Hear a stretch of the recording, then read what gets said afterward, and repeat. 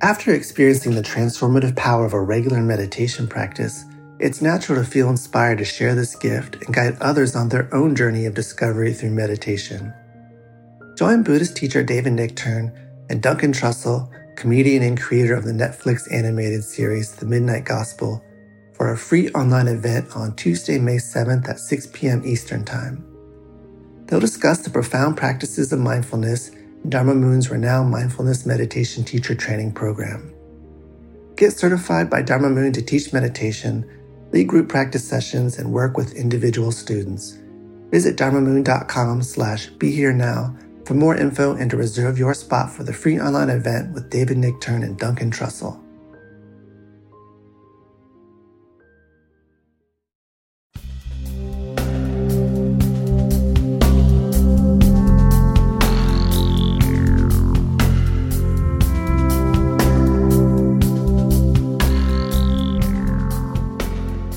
Welcome to Mind Rolling, and I'm Raghu Marcus, and my buddy...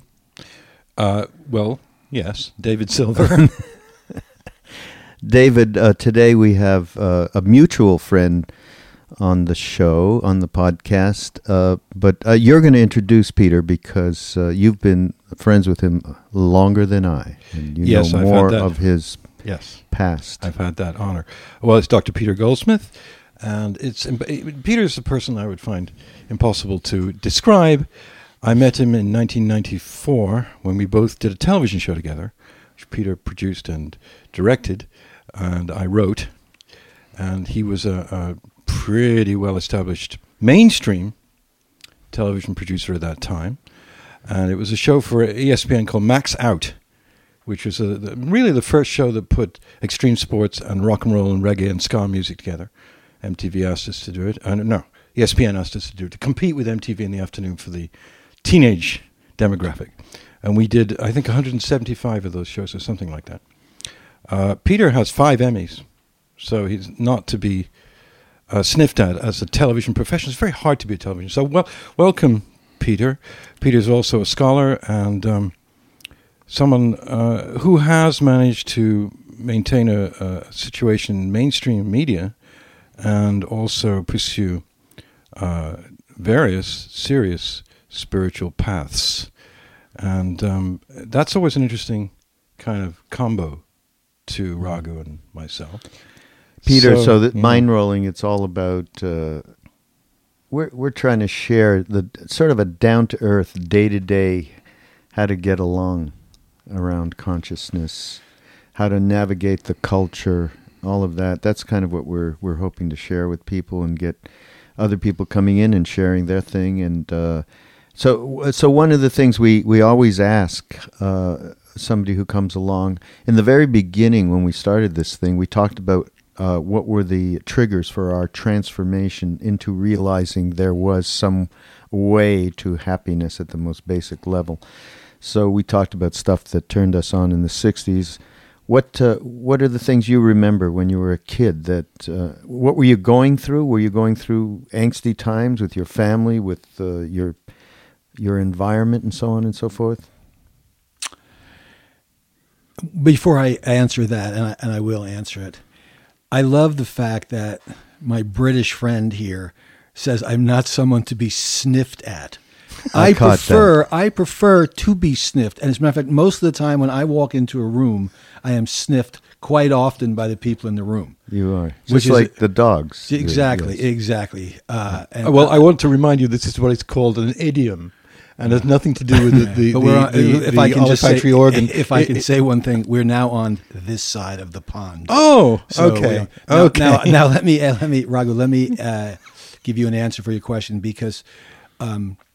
truthfully, my life has been ruled by absolute coincidence if you believe in coincidence. And I'll give you an example.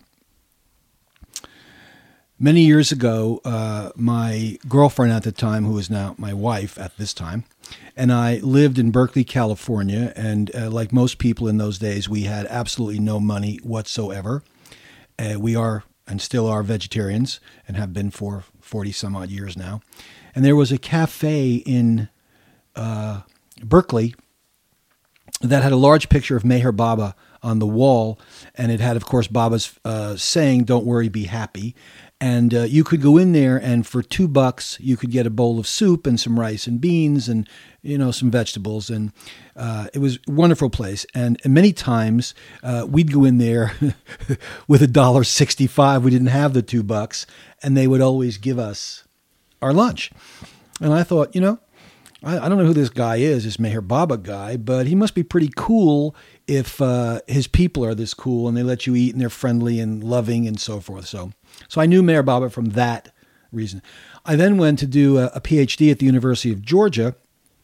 And while I was there, a Baba lover, a Meher Baba lover by the name of Jerry Hodgin, still a good friend of mine, I haven't seen him in a while, but he's a good friend, said to me, "Do you know about Meher Baba?" And in my very humble way, and they're both smiling because I know how humble I am, not at all, I said, "Of course I know everything about Meher Baba. What is there to know?" And he said, "I'm going to go down to the Baba Center, and it's beautiful. It's in Myrtle Beach, and these days, this is 1980 now, or 79, Myrtle Beach was empty. There was nothing there. It was, Baba's retreat and basically anything else. And at the time, I thought, wow, what a great place to go and get high and fool around and hang out. Sure, I'll go. Yeah, I know everything about it." And so we did. Jerry and I drove down there, and we got to our cabins, and Jerry said to me, "I have some things to do, and why don't you go over to the Lagoon cabin? That's where Meher Baba spent a lot of time and gave darshan and things of that nature." I said, "Yeah, okay, great." And when he left, I said, "Yeah, I think I'll smoke a joint right now." At the time, I was still smoking marijuana. But for some reason, I didn't. I don't know why. I just, maybe I'll wait. I took a walk over to the Lagoon cabin, and you two guys know me, and most people know me, know I'm not I don't have tears very easily. I'm a pretty hardcore New York boy. And I went into the Lagoon cabin, I opened the door, and I broke down in uncontrollable crying and tears. And my reaction was, "This is a bunch of BS, stop it." And I could just remember seeing the picture of Baba on the wall. And I said, screw it, I'll go get high. And I went back to the cabin, and I couldn't get high. I didn't want to smoke. I just didn't want to be around it. And so I waited until the next day. We did things that evening. I waited till the next day, and I went back to the cabin, the Lagoon cabin, just to prove to myself that what happened the day before was not true. And I stepped foot on the step of the cabin, and the same crying occurred the same way. So then, of course, I challenged Baba. This is my method of spirituality. "Oh yeah, you can't make me cry again. You make me cry again one more time, fine, I'll become a Baba lover. If not, you're full of baloney." I didn't tell anyone this at the time. And then the third day we were there, I walked into the cabin and sat down on the little chair there and cried my eyes out for an hour and a half and said, "You know what, Baba? I guess I'm supposed to be a Baba lover." And that's why I came to Meher Baba, and that was my first step into the spiritual path, if you want to call it that. I must cap this by saying that I've worked with hundreds, thousands of television professionals, as a matter of fact, at high and low levels, whatever. I've never met anybody who was more hard-nosed than Peter in terms of when you're working with him, of things getting done and the pragmatic reality of what has been done and what hasn't been done. Never yelled at me, but never yelled at anyone. Not yelling, but just very firm and utterly, without... Despotic is the word. Despotic, tyrannical, and totally untakeable. And so, it's interesting to hear about crying out spontaneously at a place where the Baba had not been forever. So that makes it much more... much richer for me, Raghu. Had you done psychedelics? All I could get my hands on. Before this happened? Yeah. Growing up, for us as a child of the 60s, for me, our motto was, if you don't know what it is, only take one. So we would, if we had nothing to do on a Friday night, somebody would say, "You want to take a hit of acid and go ride on the subway?" I would say, "Yeah, that's a great idea." So yes, I took every kind of psychedelic that I could get my hands on. So you had, obviously, then you connected and understood there was another reality other than the senses and ego, that there was you understood the connectivity, obviously, through that before you bumped into Meher Baba. I did. Yeah, I did, but to give you a Baba analogy, I realized that I was a drop in the ocean, which is something Baba says all the time that we are, but I didn't realize which way I was going or what was happening or how I was connected or anything important to that nature. The ego mind for me at that point was all I thought about, self-survival, Right. Yeah. So after the Baba event, basically what you're describing to me is having darshan of Meher Baba. Obviously he wasn't in a body at that time, but we have plenty of experiences like that. Know plenty of people who have that same experiences. With Neem Karoli Baba, that's a common thing after all these books Ram Dass has written and so on. But at that point, going forward, then you had that reality as a focus, as a vantage point from where you dipped into life after that. Yeah, I always believed in my mind that there was another reality, that it was a supra reality, but I had no idea that it was enterable by me. And once I started to I don't know what the right word is. I'll use the wrong word, but I think it'll be clear, accept that Baba had enlightenment and could show me ways of enlightening me through my own work and my own study and my own whatever course I was going to take. Then that became a central part of my life, and it has been since that day. It is right now. I mean, I consider that I undergo or undertake spiritual practices 365 days a year. Without fail.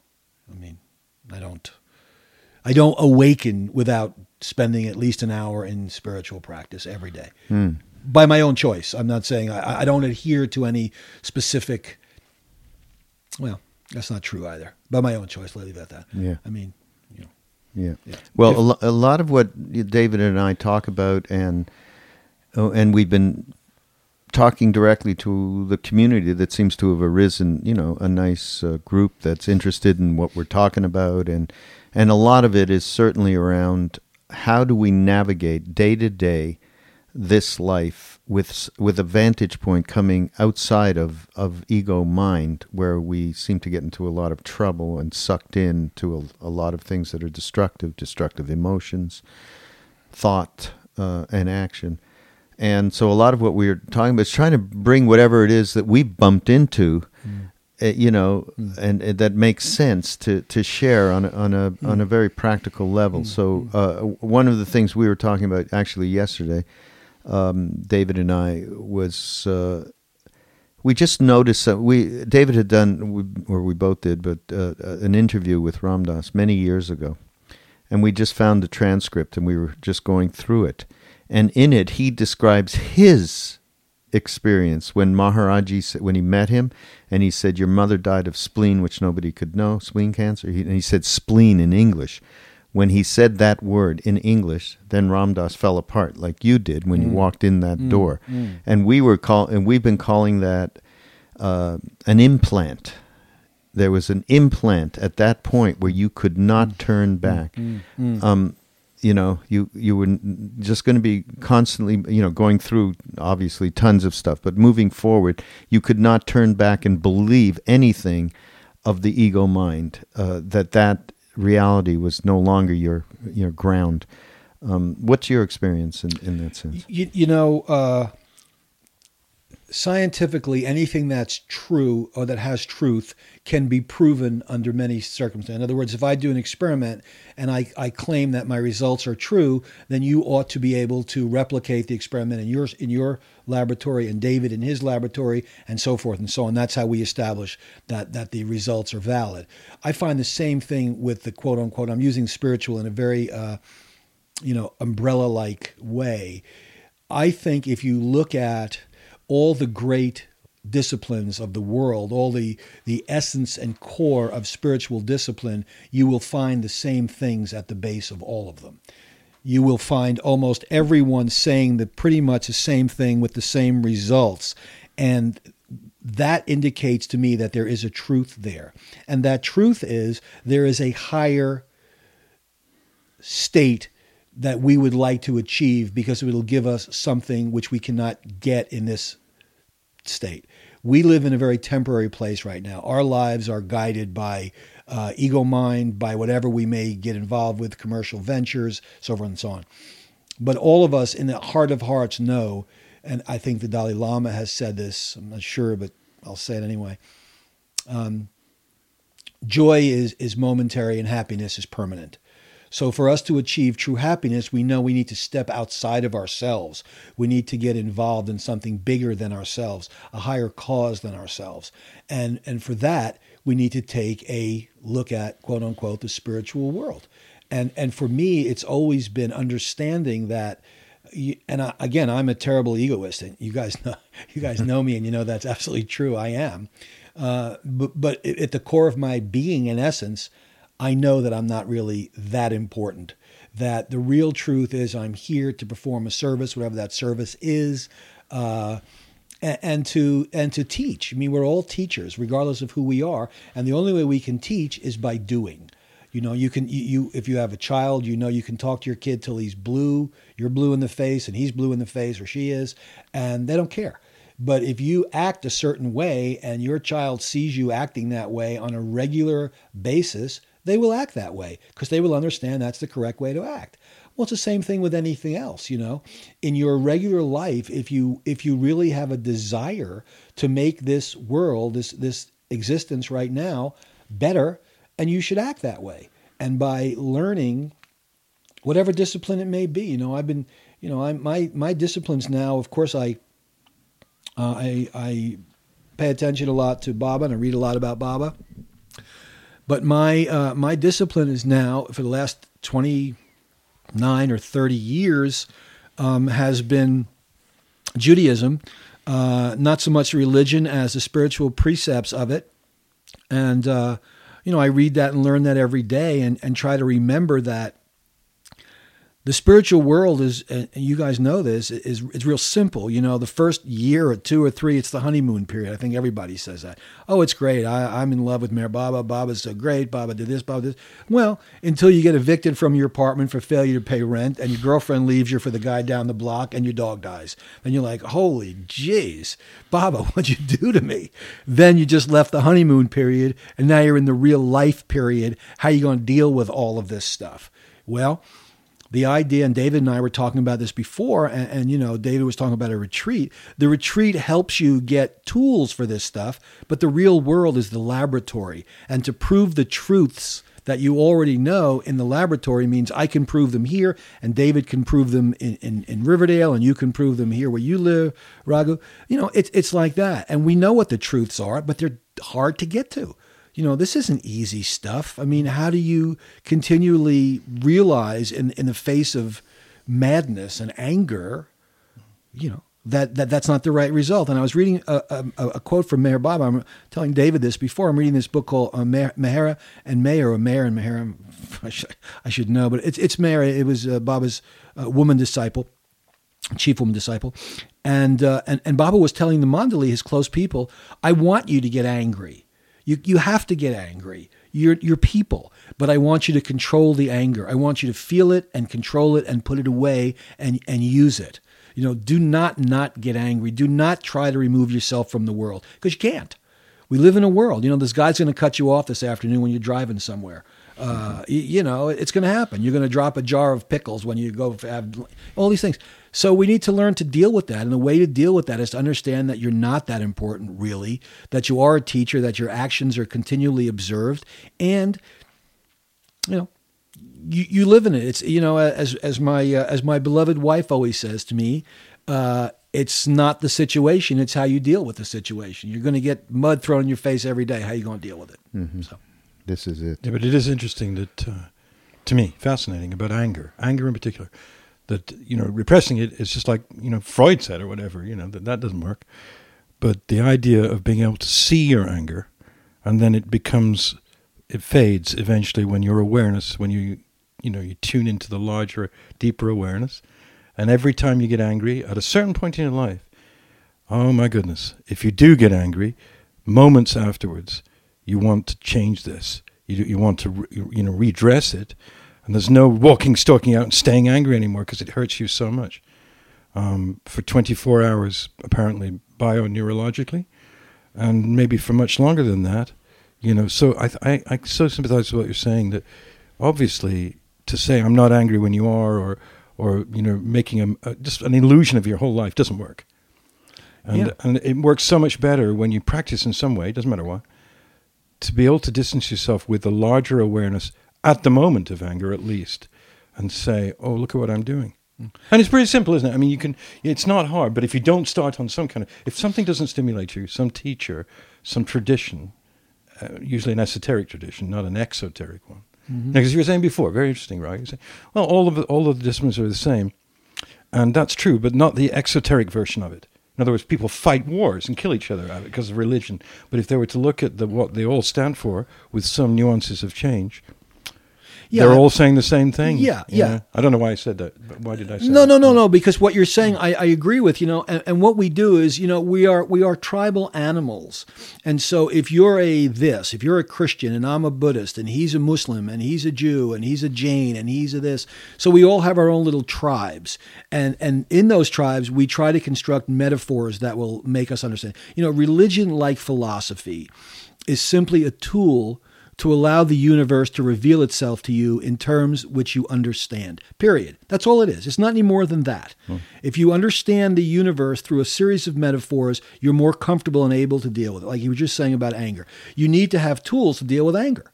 You need to have the right things that, okay, so now I'm really furious at my girlfriend or my wife or my boss or whoever it is. What am I going to do about it? How do I have a tool to allow me to overcome this kind of stuff, and I don't think you have to be a great, a religious person or spiritual person to say, okay, cool, I'm done. I'm pissed. I'm unhappy. I'm going to take a walk. I did a show many years ago. I think you know this, David, for Trinity Broadcast. It was called Quiet Triumphs. It was a wonderful show.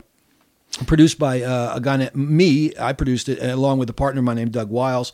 And the host was Mary Alice Williams, who was one of the first anchors on CNN. And a very spiritual woman, very, very lovely woman, very, very smart woman too. And the idea of the show, Quiet Triumphs, is we would take a Hollywood, quote unquote, celebrity and do a one-on-one with Mary Alice. And the concept was, tell us how you overcame a very difficult time in your life. And some people said, well, I became an ardent Catholic. Some people said, you know what? When things got hard, I sat down and sipped a glass of water. I took a walk in the woods. I sang. I did whatever.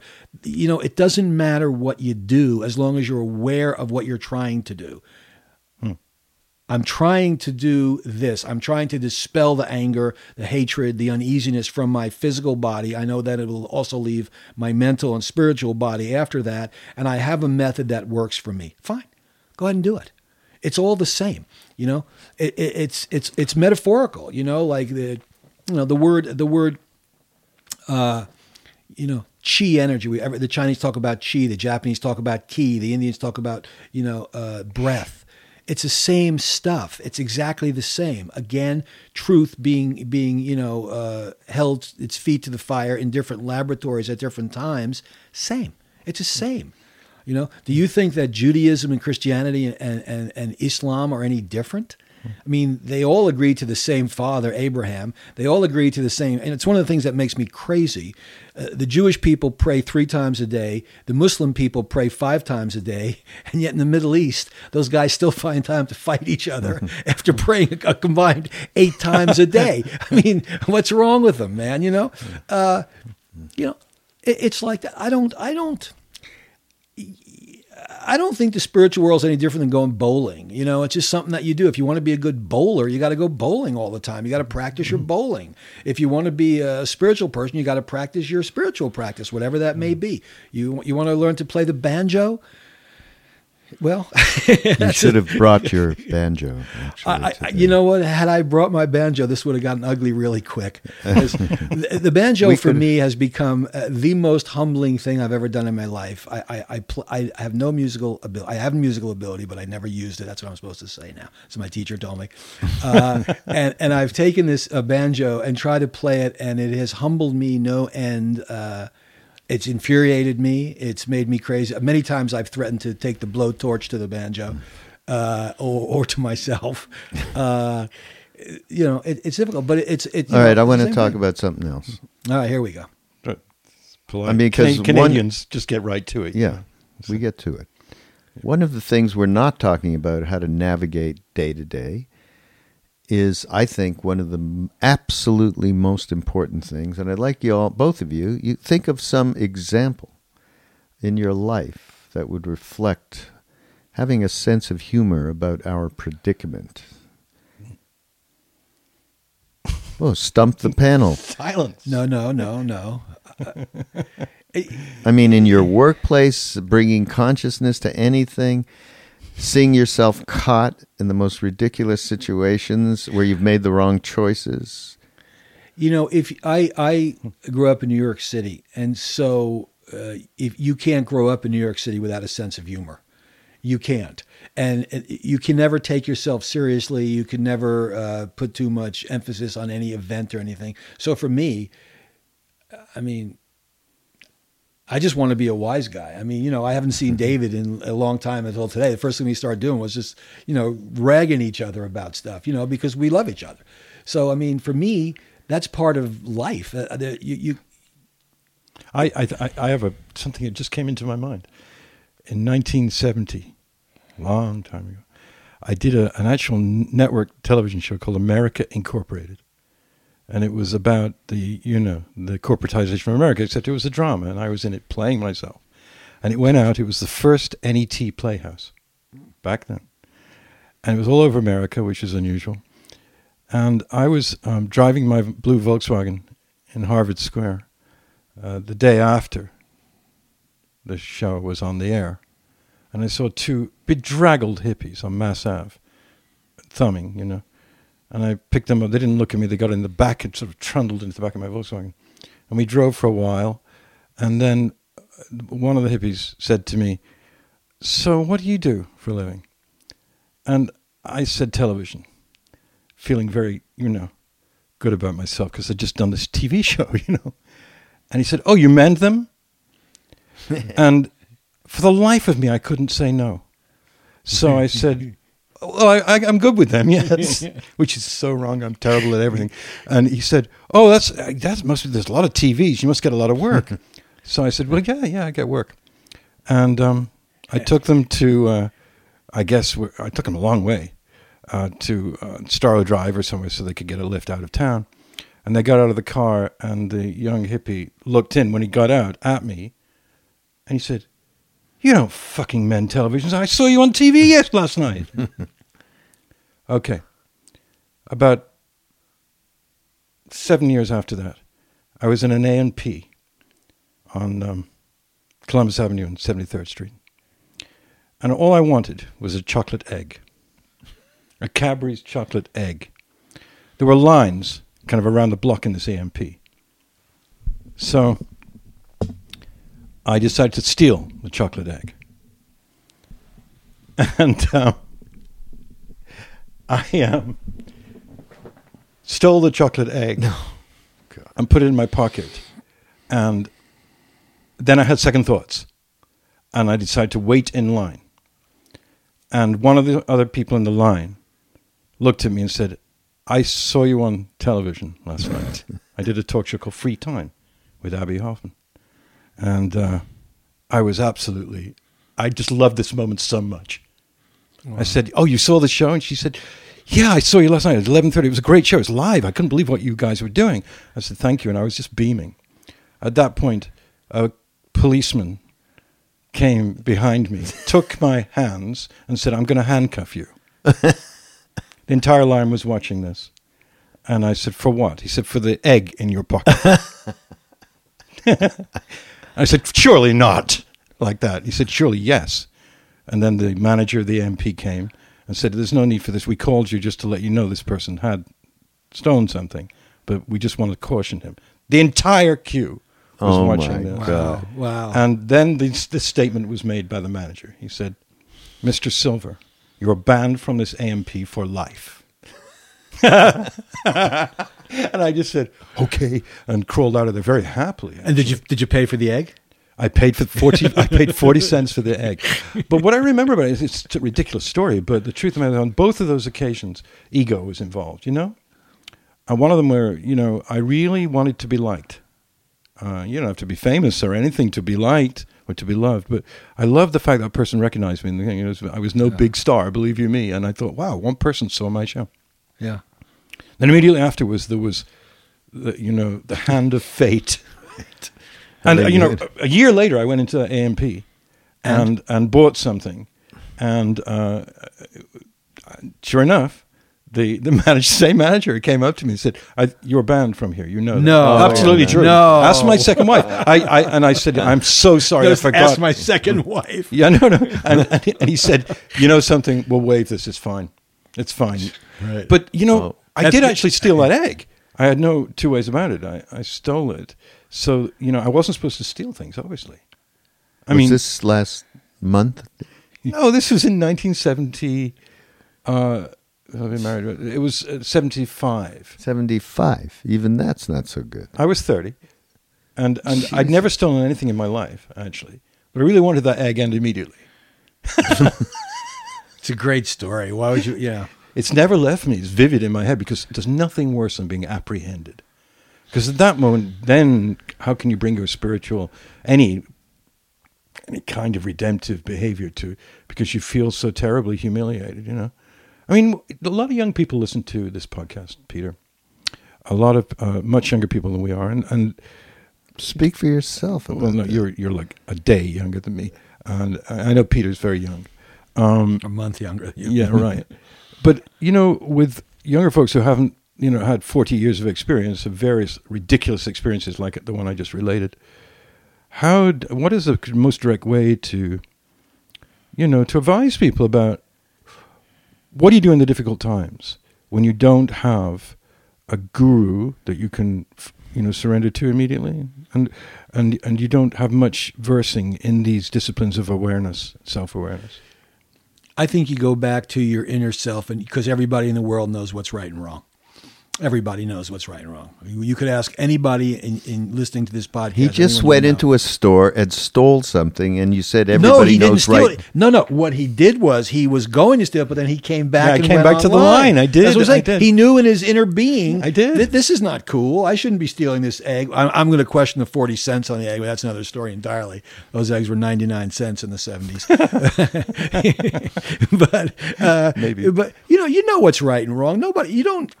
I always love this thing. This is the self-help section. Well, if it's self-help, then why do you need a book? Why are you reading someone else's book? If it's self-help, you do it. It's like someone else helping me section. That's what it really should be called. Everybody knows what to do. Innately, we know what's right and what's wrong. We do. So if you can, it's not easy to get there, and, you may have to practice how to get there and so forth and so on. But in times of real crisis, when you rely on yourself, in my opinion, 99% of the time, you're going to come out okay. You are. Well, it's a matter of how connected you are with your truer intuitive self, shall we call it, or as in our tradition, is about the spiritual heart, and that if your vantage point is from there, you have way more of a chance of doing the right thing and truly understanding what is. I mean, there are people, for instance, I love this. We keep bringing up. We talk about it on our podcast. We have 3 people we talk about that, our mentors or something. One of them is Chogyam Trungpa Rinpoche, and he had a whole thing called idiot compassion. So, yes, right from wrong, but there's a superficial level of that. He was talking about the level at I want to really help you out in a certain way to make your life easier, and in that doing, I may be doing the opposite of what is needed for you in that moment. And he termed that idiot compassion. Yeah, but you know what? There's the old Zen parable, and you know this better than I do, and David does too. Is it good or is it bad? Do you know what I mean? I went to the movies last night. We saw some experimental movies here in Asheville. And these guys in one of those movies were talking about the Zen parable. It's like, a guy a guy meets a guy that he knows, and the guy's owed him money for 25 years, and he walks up to him and gives him a check for the $1,000 he owes him, and the student says to the master, "That's incredible." The master says, "Well, is it good or is it bad?" And then the check gets cashed, but they realize that the guy had written a bad check, so this guy goes to jail, and he's all, "Oh my gosh, master, what am I going to do?" The master says, "Is it good or is it bad?" And it goes on and on and on Right. like that. Yes, It's never yes, ending. yes. So the point is, idiot compassion is you need to start somewhere. You need to start somewhere. You need to say to yourself, okay, I'm in trouble right now. What do I need to do? Right now, I don't want to learn the whole Zohar or the whole, Diamond Sutra. I don't want to know that right now. What I need to know right now is my girlfriend just left me, or my boss just fired me, or there's some crisis in my life right now, and God forbid it could be worse than that. I need to deal with this. What am I going to do? I believe in my heart that everyone will get that answer. Now, they may not get the full answer, and they may only get part of an answer that's, correct or incorrect for them, but at least they'll get something. And when that something works, then they'll get more and more and more. And I really think that you're driven into the spiritual realm because you really want to be there. Everybody wants to be there. It takes too much time. I don't like the trappings of the quote unquote religion, but everybody wants to be there. Mostly suffering certainly drives you. Yes. Because you want to change, and you look for ways to do that. Yeah. So that's obviously the Buddha, right? Yeah. Life Oh, is absolutely. suffering. Absolutely. And I have this blind faith in human people. I think that most everybody really, once they, I think the universal truth is every person living on this earth wants the same thing. They want to be loved, and they want to get and give love. They want to be fed and clothed, and they want to have shelter over their heads. Everything else is a secondary elaboration. Yeah, I'd like a new Porsche. Yeah, I'd like a Brioni suit. Yeah, I'd like tickets to the Yankees. Yeah, so on and so on. All of those don't matter. The initial ones of love and shelter and food and those kinds of things, that's universal. And with that goes the desire for things. And once you have desire, you're involved in Maya. And I'm not saying I don't have it. I have it more than anybody else. I want this, I want that, I want everything. But you realize it's a desire. When we recently moved houses, and we lived in the first house for, I think, 20 years or something. And I had thousands of books, and 20 cartons of those books disappeared. Whether the mover, who knows what happened to them. And my first reaction was just furious. Mm-hmm. These books cannot, and a lot of them were my journals since I've been 15 years old. Yeah, I was just furious. And after a few weeks of fury, I realized two things. Number one, you can yell and stamp all you want. You're not getting them back because they're lost. And number two, who cares? They're just books and things, You'll remember them as you remember them. And it's things like that. You're forced into it. I mean, I could still stamp and yell and scream and be pissy about it, but not getting them back is not going to help. I think people are smart enough to realize that. Time heals all wounds, whatever that saying is. It does. It does. We can't go backwards. We can go forward. We can live in the present. We can, to quote your friend Ram Dass, we can be here now. We can look toward the future, but the past, it's over. There's no way anyone that I know can change the past. So, it all begins right this second for me. All right, I'm going to change the subject again because it's too weighty for me. I mean, the guy's just these hard. Canadians. No, he's hard, man. He's hard. Right, I know. ahead, I do this. Go ahead. Silver's dying over here, man. Go ahead. Well, tell us something about, let's talk about a little bit of experiences. I mean, you were in the television, people. You were working with celebrities and personalities. Tell us some dirt on something or other. Oh. Come on. How spiritual is that? Just want to change gears, lighten it up here. Well, it's all spiritual. I'll tell you an interesting thing. I'll give you a real show business story, and I'll give you a plug at the end of it too. How about that? Good. This is really good. So I had the great fortune. I was, before I got into television, I was a scholar. I was very smart. I had a PhD and very bright guy and everything. And then I got into TV and I gradually became dumber and dumber and dumber, which is a real blessing for me. And then I reached this, I don't know if it's the zenith or the nadir of that, when I got to produce a wonderful show called The Morton Downey Jr. Show, which most of your people listening probably don't remember it, but it was the precursor to the Jerry Springer Show. And it was a wild, crazy show, which was terrific, and I loved working on it, and I really adored it. And the stories that came out of that show are endless because Morton Downey Jr. was several things. Number one, very bright guy, and under all his piss and vinegar, a very good guy, but also a very crazy guy. He's a guy who had labored for more than 20 years as a radio shock jock that no one ever paid attention to. And then he came on television and he lit the world on fire. We were the most popular show on TV for years and so forth and so on. So the stories about Morton are endless, but I'll just tell you one that's kind of funny. We decided to take the show to Atlantic City. And Morton had been divorced, I don't know how many times. I really don't, 3 or 4. And every woman that he saw, he would say, "Hey, she's looking at me. Look at her. She wants me. She wants me." and we would all, yeah, sure. And so we go to Atlantic City, and he goes, "Come on, let's go, you and me. We take a walk. Let's look at some babes." I said, "Okay, great. We'll go look at some babes." So we walk into this rehearsal hall, and there's a chorus line like Rockettes kind of, and in the middle is a gorgeous blonde woman, just beautiful, wonderful.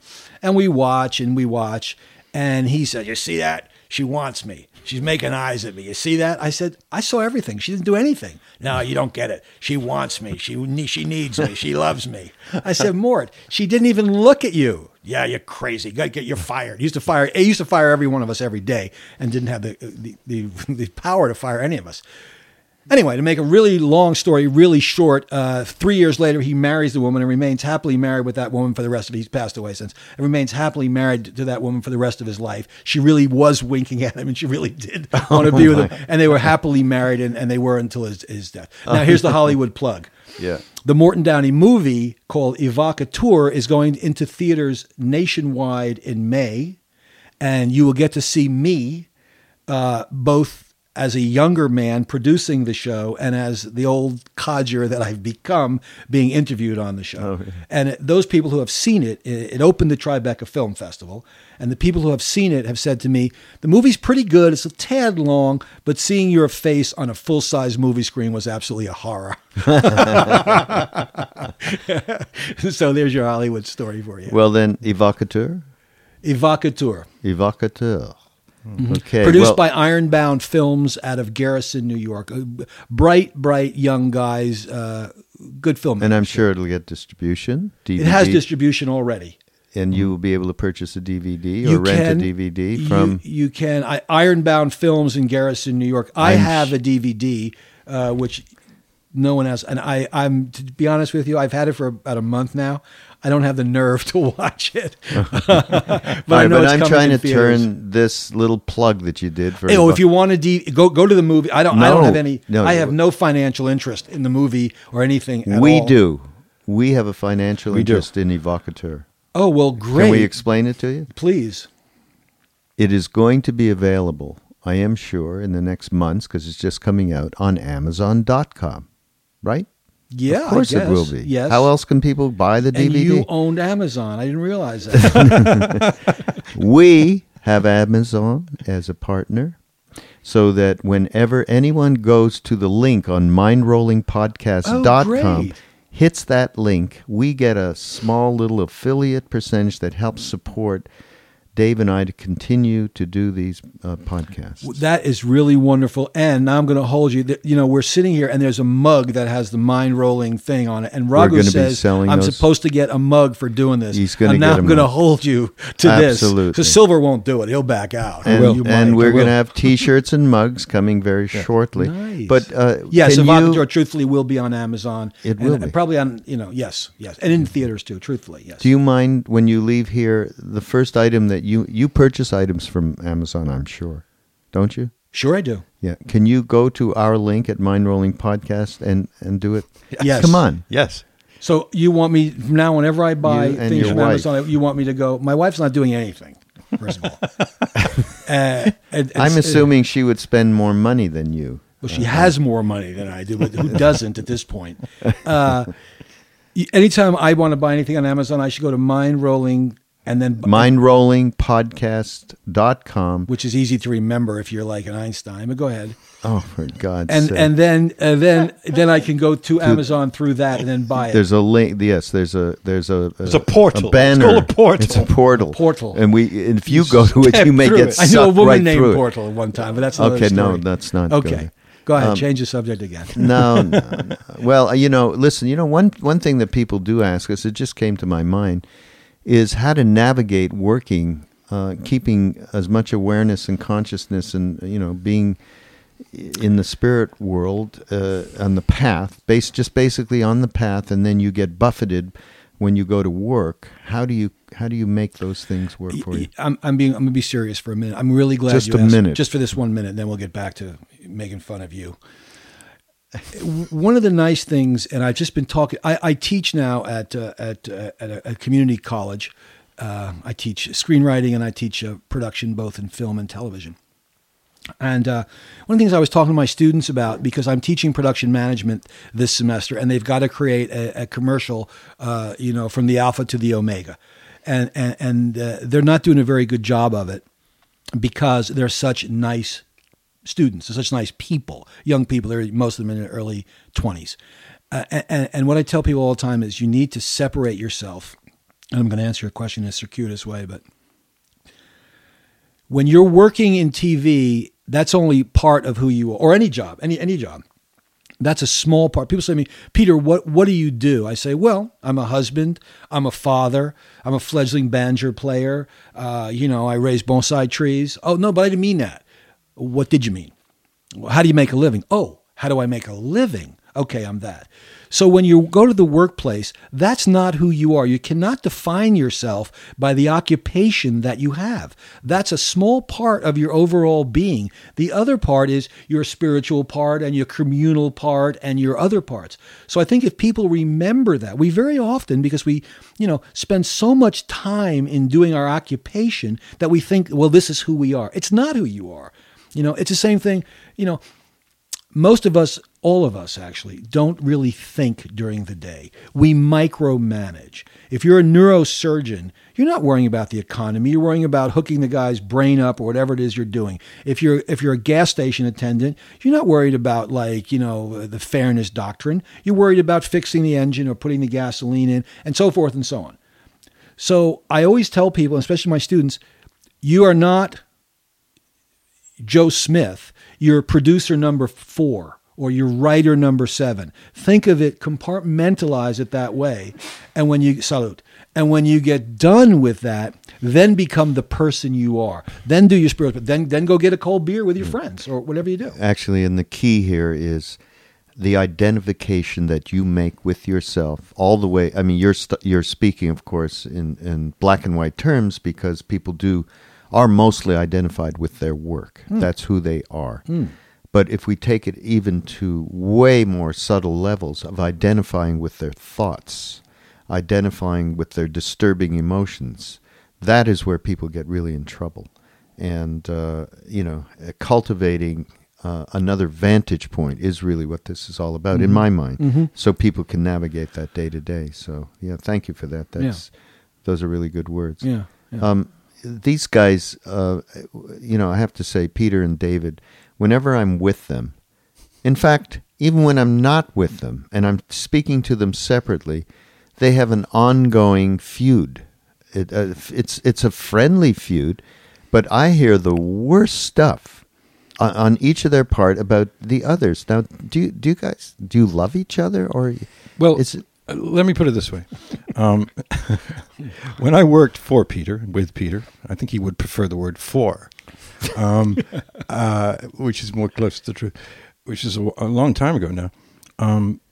One of the things I noted very quickly was that his extremely piercing sarcasm, and the most I think I've ever experienced. And at first, it hurt me badly. I would go home. You didn't know this. This I would is first admission. I would take the cab from 44th Street to home, and I would be crying. You know, and this makes me so happy to hear this. No, but actually, to be honest about it, you know, he was an extremely pressing producer. Which, when you're writing for a producer or working anyway for a producer, there's nothing worse than a flaccid producer. Someone who, you know what I mean? No, someone who just doesn't quite know what they want. So how the heck are you supposed?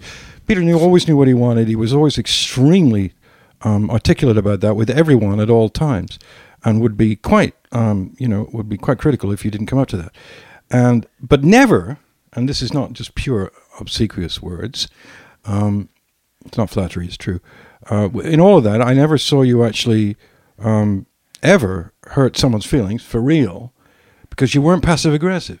You would just come out and say it. Other producers, you're being nice. This isn't what goes on. Okay, well, he hurt my feelings because he knew where to get at me. Because, for instance, America's full of Anglophiles, and Peter is a deep Anglophobe. So true rugged individualist American who hates, still resents the fact that Britain ruled this country.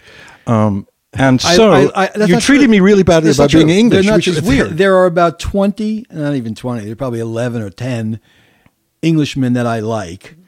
The rest I don't. But the ones that I like all play for United. Yeah, well, that's a whole other thing. And I'm now worried about Wayne Rooney. Well, we could talk about that for a long time. No, our audience has no idea about what you call soccer and like to call football, which is the boringest thing that anyone... Well, the thing here is not football, it's handball. Let's just get that straight. They throw the ball at each other. Foot is let me get back to what you said about David and I, because we do totally rag each other. But I will say something, and now, again, it's terrible. I'm going to be serious twice in the same day. David is, I don't see David that often, but David is a very close friend of mine in my heart. And that's the truth. I have nothing but respect and love for this guy. He's a wonderful guy. And I know he's sitting in the room, so it really hurts me to say this. You know how hard it is for me to say something about him, but it's true. So, of course, we do that, but it's totally said out of love and admiration, at least on my part. On his part, I think he means it. And he's still pissed at me. No, but I mean, actually, to be a little serious too, it's not good to work with people who don't respect you in some way. I mean, that's something I draw the line out, and particularly for young folks. When I was teaching film a while back, the first thing I would talk to them about actually wasn't how to, use a camera or how to direct or use lights. It was none of that.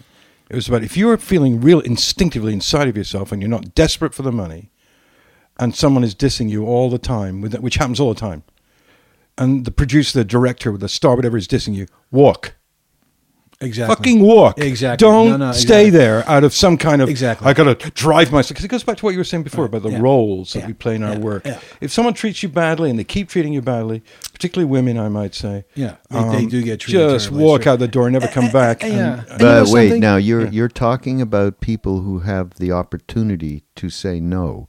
Most people do not have that. That letter that we got, for instance, I sense that the person was saying, I'm in a situation that's untenable, where there's so much negativity. How do I bring my path?